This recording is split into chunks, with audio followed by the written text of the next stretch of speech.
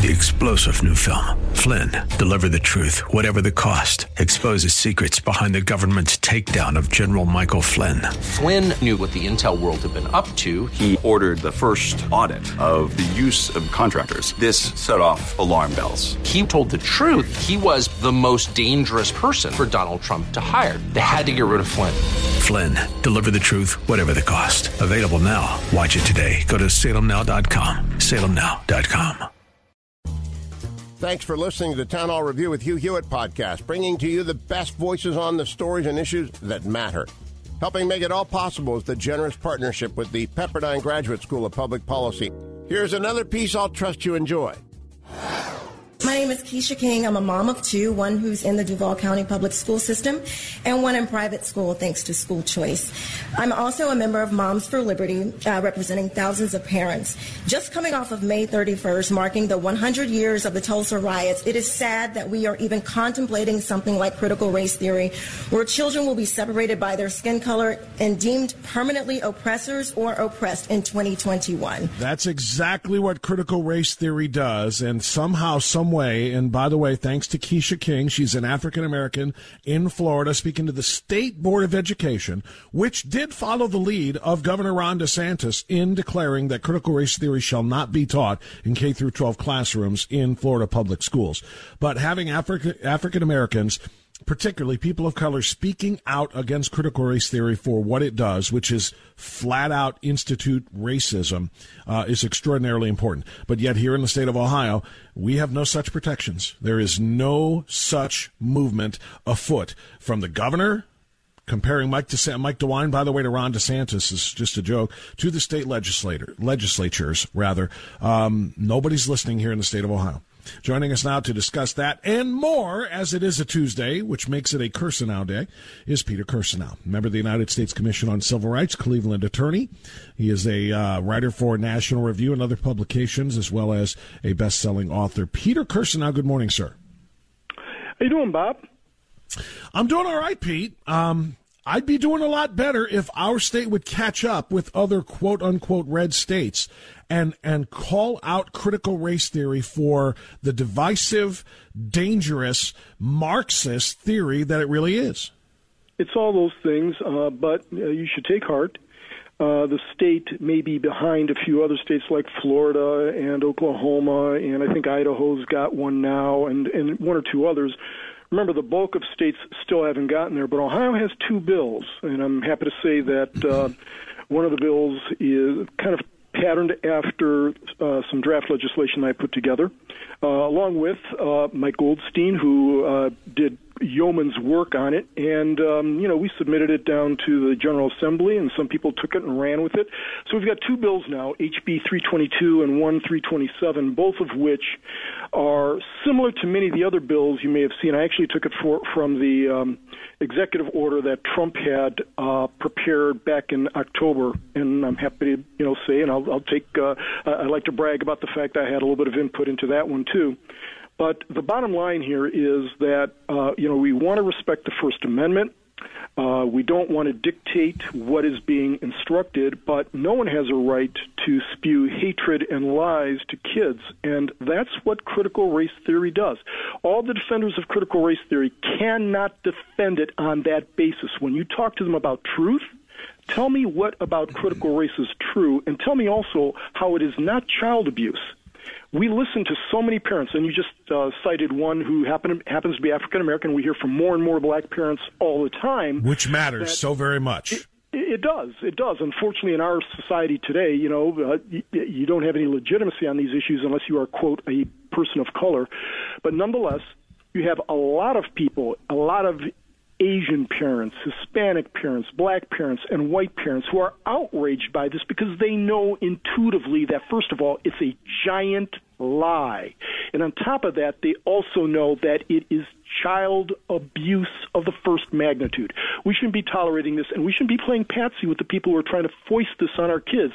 We wouldn't tolerate any other form of child abuse from these folks. And while it's not physical child abuse, it may be in some respects more long-lasting because it tells kids that their only worth is how much pigment they have in their skins.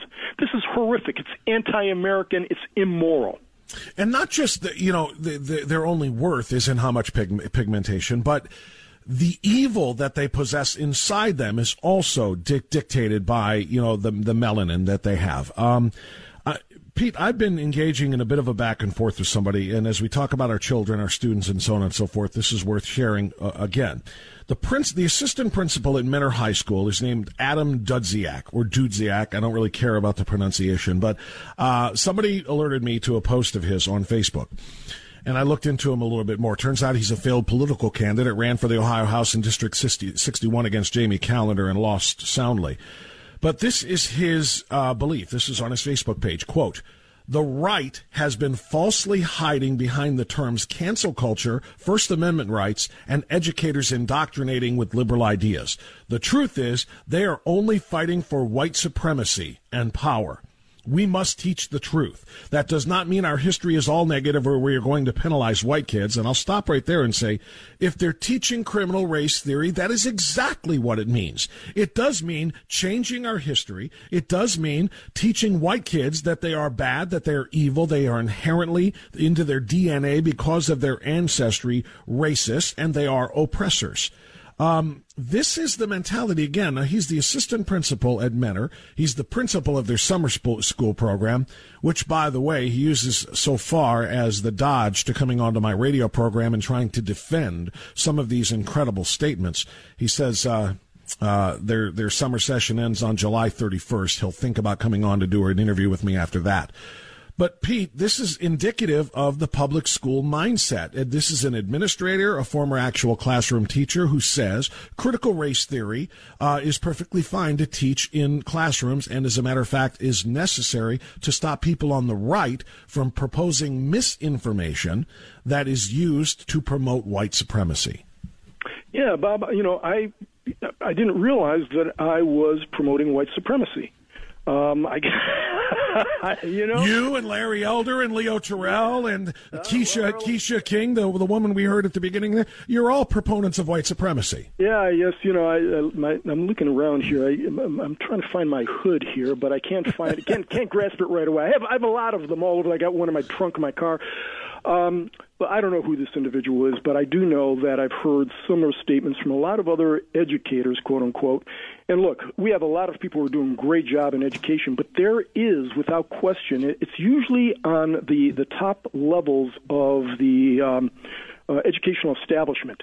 It is, it's those folks who are parts of teachers' unions, and I don't want to paint a broad brush like they do, but there is a significant cohort of educators, but mainly the educational establishment, the educational elite, who are. This has been something they have been doing for more than 30 years, and now it has reached a critical mass where people are seeing it. It's visible. Some of us who've been laboring in the vineyards for a while have been waving our arms saying, hey, watch out for this stuff. This stuff is poisonous. It's going to hurt us, and it's expanding, and nobody's paying attention to it. And I think one of the things that occurred recently is, several things. One is that this thing went public big time with the New York Times 1619 Project that was then disseminated to about 5,000 school districts. Mm-hmm. But the other thing is the pandemic, where parents actually saw some of this instruction firsthand because they watched it on video, because people are getting instruction at home. And they were stunned by this. It's one thing to have your kid come home and say, well, we learned that the United States and the United States Revolution was fought to preserve slavery. A flat-out fault. I mean, that's science fiction. It's one thing to hear from your kid that was the case. And, we've all got kids, and we have our kids that tell us something. We believe our kids, of course. But we also know kids have a tendency maybe to exaggerate a little bit, or maybe just, maybe not get it completely right. But also there's the optical element of it. Human beings are, we're visual creatures. And when you see it, as opposed to just hearing it secondhand, you're stunned by it. And those that try to downplay it, it may be that in certain school districts it is not something that is so overtly racist. But when you look at the instructional materials that a number of parents and parent groups have sent to me, that you see online, that you see reported by various organs, you look at this and you're stunned by it. I've said this, I think, before. I don't know if it's on your show, but I'm sure you've said something similar. But you can take a look at, you can read the history of the Cold War, starting with the late 1940s, going all the way up to the 1970s. But there were, the Venona cables and others, and you can see that the Soviet leaders were trying to do just this. They thought one of the most effective ways of undermining the United States of America and making it crash and burn was to infect our educational establishment with this kind of poison. And they tried, but couldn't do it. But then we are doing it voluntarily. Some of it began a long time ago, just very gradually.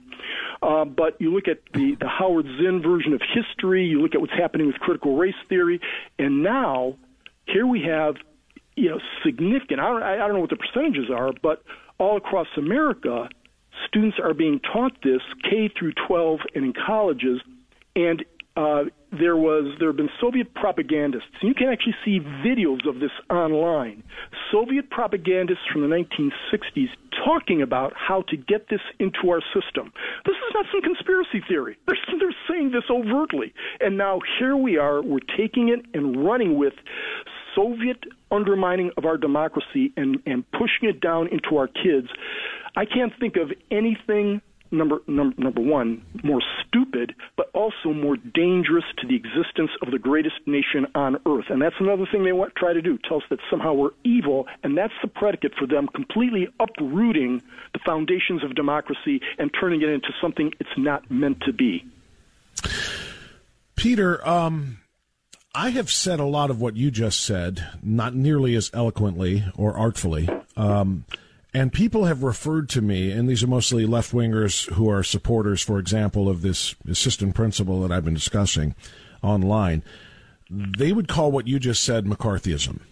You're calling this critical race theory, you just mentioned it's communist, you're talking about the Soviet influence and so on and so forth. This is just a repeat of McCarthyism.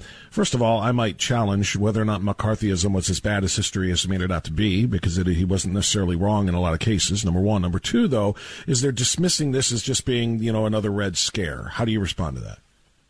Well, first of all, it's completely ahistorical, and I'd invite them to go take a look at their history with respect to McCarthyism all the way up.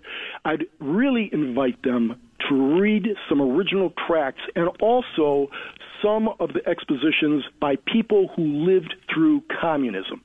My favorite, of course, and I cite it all the time, is Alexander Solzhenitsyn. And, I don't know which one to refer you to. There's so many good lines in it, but you could read the Gulag Archipelago, a little bit of a hard slog, admittedly, or One Day in the Life of Ivan Denisovich. What you see there is something, it is, what we're experiencing now, obviously, is Soviet light. It's nothing, we don't have gulags yet, but what we do have is this hegemony that's grown in the United States of America. It involves a lot of different elements, and it involves cancel culture. It involves the monopoly power of these various institutions like Facebook and Twitter, and they enforce a uniformity of thought and speech that has consequences if you depart therefrom. It is chilling in its effect. It also has a mindset that instructs people to think in this one doctrinaire fashion. And any departure from that is also something that, with kids, it won't get you necessarily fired because you're in school, but it'll get you ostracized, and many children have talked about that. And let's face it, kids, when their teachers are telling them something, are reluctant to challenge it, especially when it seems to be something that is for their good, and that when you start to pit people on the basis of skin color, because in the United States of America, contrary to what the left is saying, look, almost all over the place, people are essentially good people. And in the United States especially, because we have overcome just horrific racial division, and not completely, of course, but the left is doing as much as they can to fan those flames, we have in the United States of America good people who reject forthrightly racism of all stripes. I mean, we do. What they are saying here is completely contrary to what the facts are. That's not McCarthyism. Trying to correct facts is not McCarthyism. McCarthyism is trying to cancel people. Who's doing the canceling right now? That's right. Ask yourself, who's doing the canceling? Well, they'll call that a conspiracy theory too. They say the cancel culture is just a term we conservatives have made up in order to allow us to engage in hate speech, and that if we are held accountable for our hate speech, that we're hiding behind quote cancel culture. Maybe you can explain to me this love letter that you wrote to the mayor of Chicago, Lori Lightfoot. Apparently you're smitten or something. I'm trying to make heads or tails of this. I don't think I can.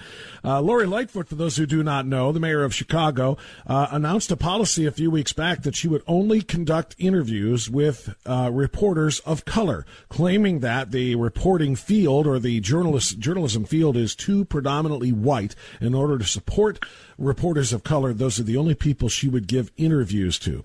One might describe this as, I don't know, racially discriminatory. Peter Kirsanow, in your capacity as a member of the Civil Rights Commission, what'd you do here?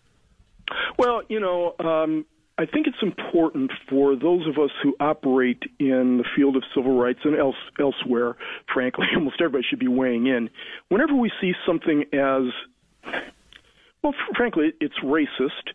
Is it invidious racism? I mean, is it going to hurt people badly? I mean, I don't know.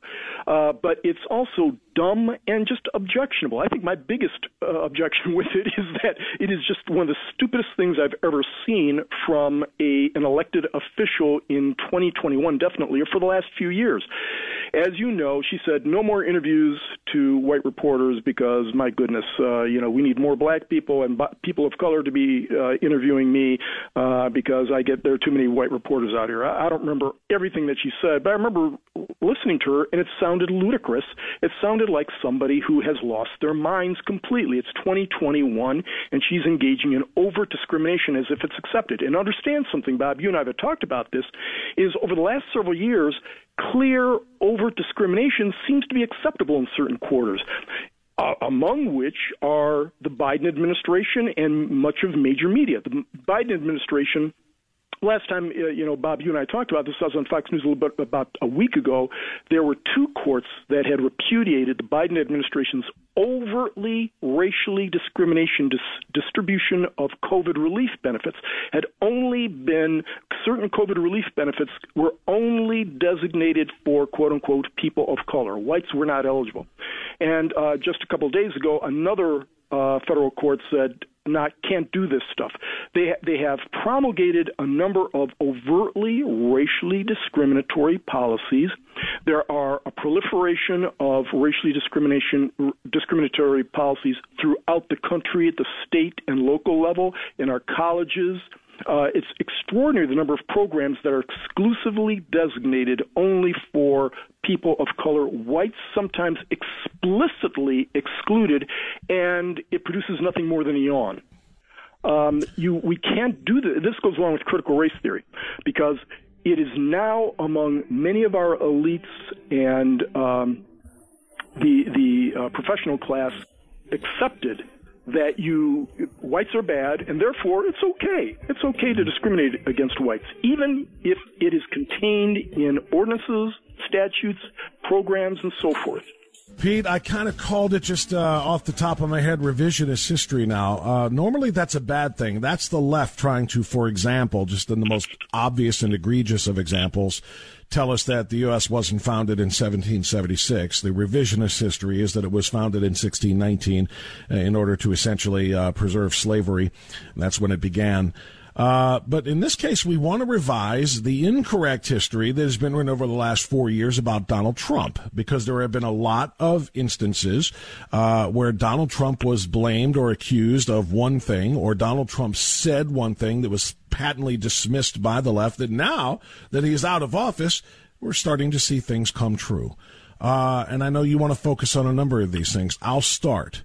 And that is the obvious one, and that is the president's announcement very early on in his administration that this massive pandemic that has enveloped the world over the course of the last year and a half was something that was born of the Chinese communists in a Wuhan laboratory, not from a bad bowl of bat soup in some wet market. The president is being proven right as more and more people on both the right and even the Biden administration on the left saying we need to find out the reality of where this thing began. Your thoughts? Now that the left the media, academia, Democratic Party, but I repeat myself, have accomplished their objective, that is getting Trump out of office. Some of the facts are coming out and the lies are being exposed. And it's really extraordinary. There are several different repositories of the lies you can go to online now that show not 5, 10, 15 major lies, but they rank into the hundreds. And most of us knew about them. You and I have talked about them, and I know you talked about them extensively on your show. But the major media kept suppressing the truth and repeating lies even after the facts came out and should have been reported by the media, but they had to drive a narrative. The first one, of course, was the giant Russia hoax, that somehow Trump was in bed, almost literally, with the Russians, and they got him elected. This is something that consumed us for 3 years, turned out to be every single thing about it was wrong. Everything, and not just wrong, but lies. Lies were being told about it, and the media perpetuated them. I mean, pick your poison as to which ones were worse, but there were so many related to the Russia hoax, but then think about all the other ones that the media ran with. Democrats would say something, the media would run with it, and then when the truth finally came out, you wouldn't hear any reporting, and sometimes if you did hear reporting, you would see a stealth revision of the original report by the news organ who had reported it. We've seen that the New York Times and others would go back to their previous headlines and edit them without highlighting or alerting anybody that they were now changing the true essence of the story completely, to be just 180 degrees opposite. They had accomplished their objective, and now they don't want to be caught in history when people have time to go back and look at it and verify the facts. They don't want to be caught perpetuating a lie like they did back in the 1930s with Walter Duranty saying, oh, there's no famine in Ukraine, and, don't worry about the Soviet Union. They're not a big problem. But we have the Russia hoax. Remember Charlottesville, when they lied about what Trump supposedly said at Charlottesville, when they said Trump was championing white racists and claiming that there were good people on both sides of this particular. That was a complete and utter falsehood. Many of us called it out at the time, but if you talk to many people on the left right now, because they only see MSNBC, CBS, ABC, and all those, they truly still believe that happened. Hydroxychloroquine is one of the ones that just came out recently. Trump embraced hydroxychloroquine. He didn't say it was a cure, but he said it could be helpful. And my goodness, a complete frontal assault by the media against hydroxychloroquine. And this one had major consequences because a number of institutions refused then to distribute hydroxychloroquine, administered hydroxychloroquine, and the big tech companies suppressed any information about it. We don't know how many people died as a result of that because hydroxychloroquine was virtually banned by our elites because Trump supported it.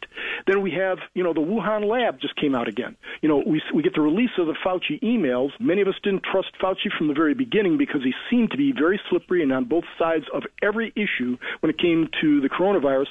But Trump said early on he had seen evidence that this had originated and escaped from a Chinese lab.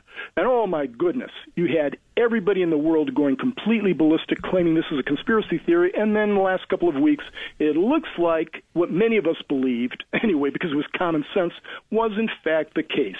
That there was, and we still don't know whether or not this was intentional in terms of manufacturing something that could hurt the rest of the world, but at bare minimum, it was something that came from the Wuhan lab, was leaked, and the Chinese, if they weren't intentionally doing this, were just grossly negligent in releasing this to the rest of the world. We do know, of course, that they quarantined off their provinces so it couldn't spread to the rest of China, but they allowed people to travel from Wuhan to the rest of the world as freely as they wanted to do. So you take from that what you will.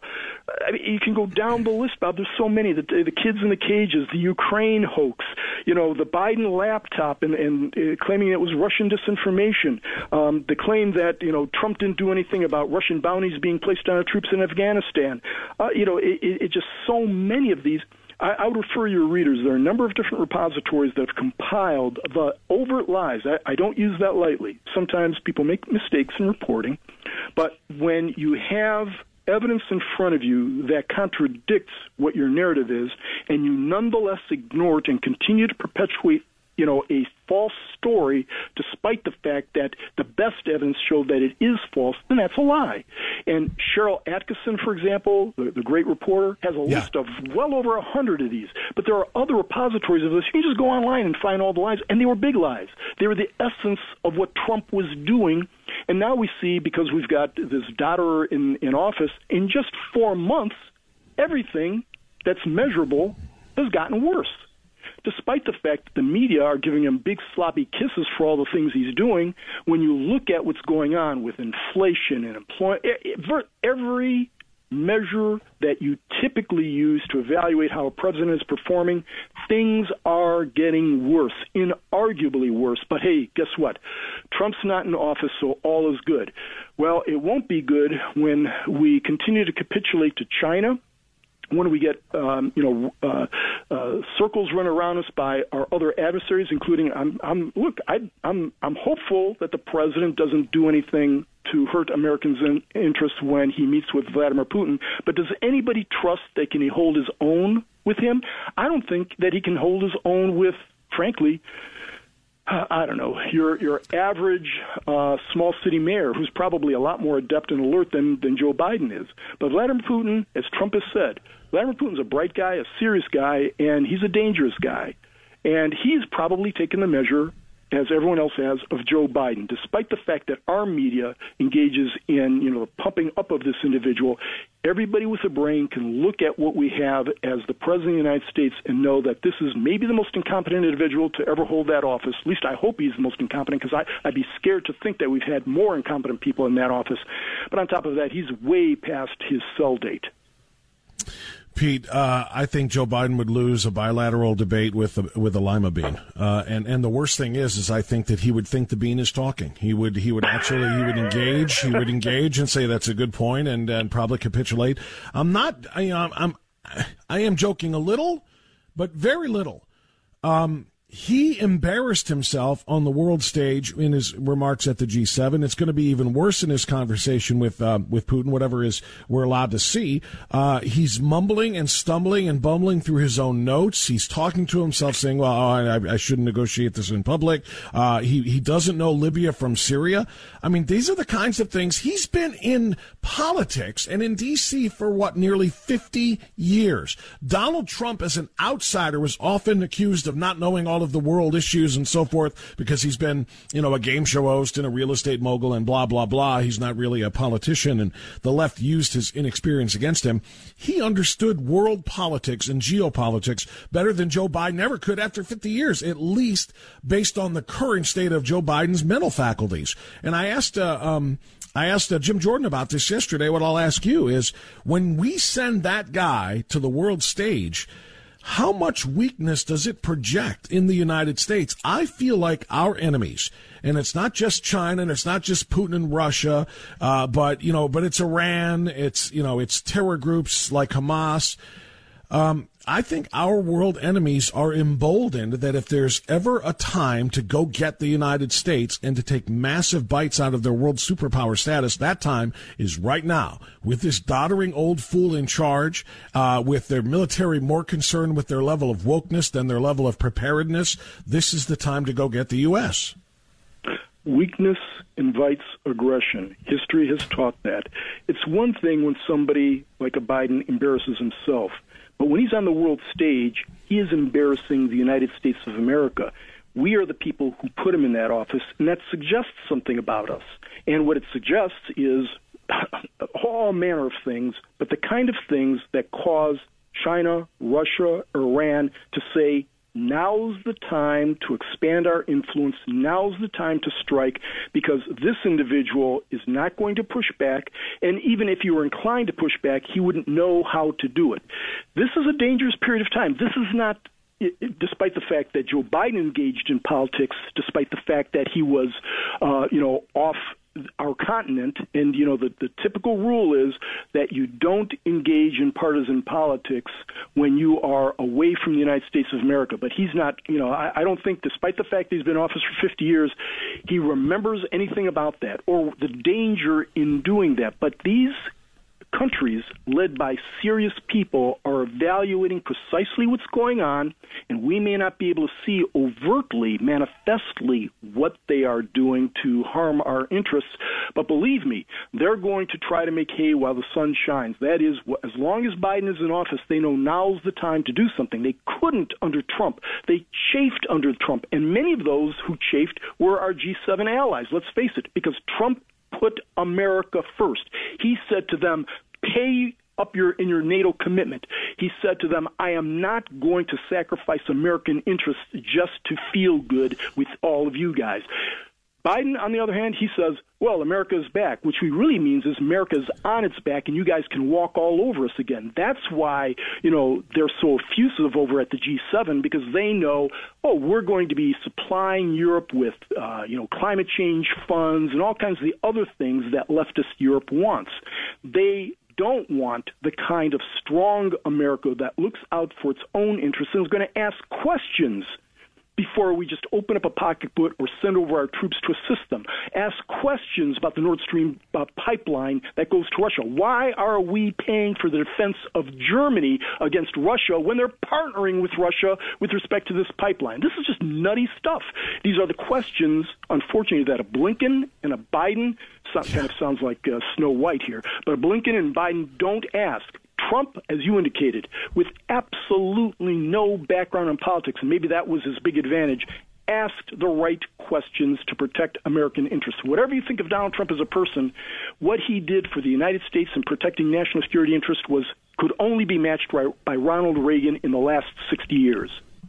The best way one of the best ways to really view this, Pete, is not through your conservatively biased eyes or my conservatively biased eyes or the leftist biased eyes of Joe Biden and his fans and supporters. But I saw a video yesterday of an Australian television station doing political coverage of the G7. And they did 3.5-4 minutes on the difference in the way the American press, now this again was the Australian press, opining about the way the American press covered the G7, there's covering this G7 compared to when President Trump first went to those talks. And they played the videos back to back. And the videos of the current one is, Joe Biden arrives, for a meeting with his fellow dignitaries and blah, blah, all very, polished and professional. And then they played the clip of the same CNN crew covering Donald Trump's first visit to the G7. And they described it as, the CNN journalists and broadcasters described it as the G7, or more accurately, the G6 against one. And then proceeded to slam and to slander, or I guess it would be libel, right? No, slander in person or in spoken. Anyway, Donald Trump before the talks even began. So that's the part about all of this. The opponents of the United States are lauding Joe Biden at these talks and at the NATO talks because they love the idea that he's in power because he can take advantage of us. They loathed Donald Trump going over there with his America First mentality that wasn't going to be doing everything that they wanted him to do. And I think that says a lot. Forget about our bias and the leftist bias. Look at the outsider viewpoint. Australia has no dog in this fight, and even they were ridiculing the way that Donald Trump was treated. Yeah, and, I agree with all of that, and I saw part of that clip that you're referring to. The bottom line here is that, it's not the bottom line, but is one of the lines, is, as someone has described, we have a media that's supposed to be the referee. They're supposed to be calling balls and strikes, and we know that there's always been bias, but now it's no longer simply bias.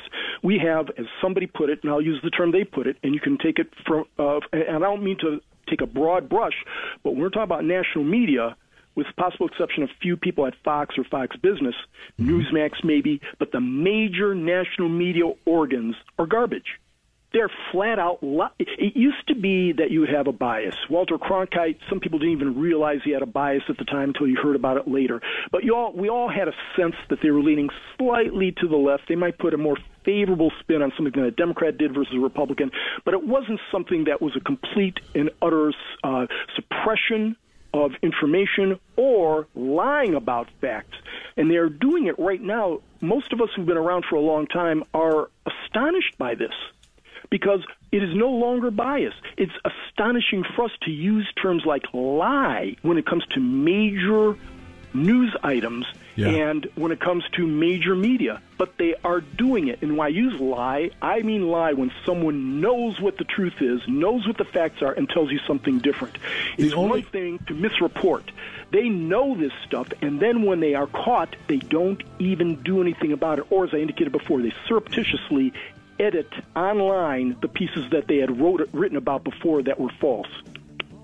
Yeah, that's what they do, and nobody ever sees corrections, or nobody ever sees walkbacks the way they did the original statements. And by the way, going back to Cronkite and others, the only reason they were just slightly more slanted and not really as egregious as it is today is there was no pushback. They could get away with it. There was no Fox News, there was no Rush Limbaugh, there was no conservative talk radio or conservative websites actually calling them out. They have to be more brazen now with their lies because we are out there and we are pushing back. Cronkite had the floor to himself, so he didn't have to be, crazy about it. But the networks back then, whatever they said, everyone believed because there was no reason to think otherwise. Peter Kirsanow, always a pleasure. Thank you for being so artful and eloquent, my friend. We'll talk to you next week. Keep pushing, Bob. We'll do it, sir. Promise. Thanks for listening to the Town Hall Review. Our program is coming today in partnership with the Pepperdine Graduate School of Public Policy. It's America's most unique graduate leadership programs offered on Pepperdine's breathtaking campus in Malibu, California. Learn more at publicpolicy.pepperdine.edu. If you're enjoying the podcast, please tell a friend to go to Town Hall Review and sign up as well today.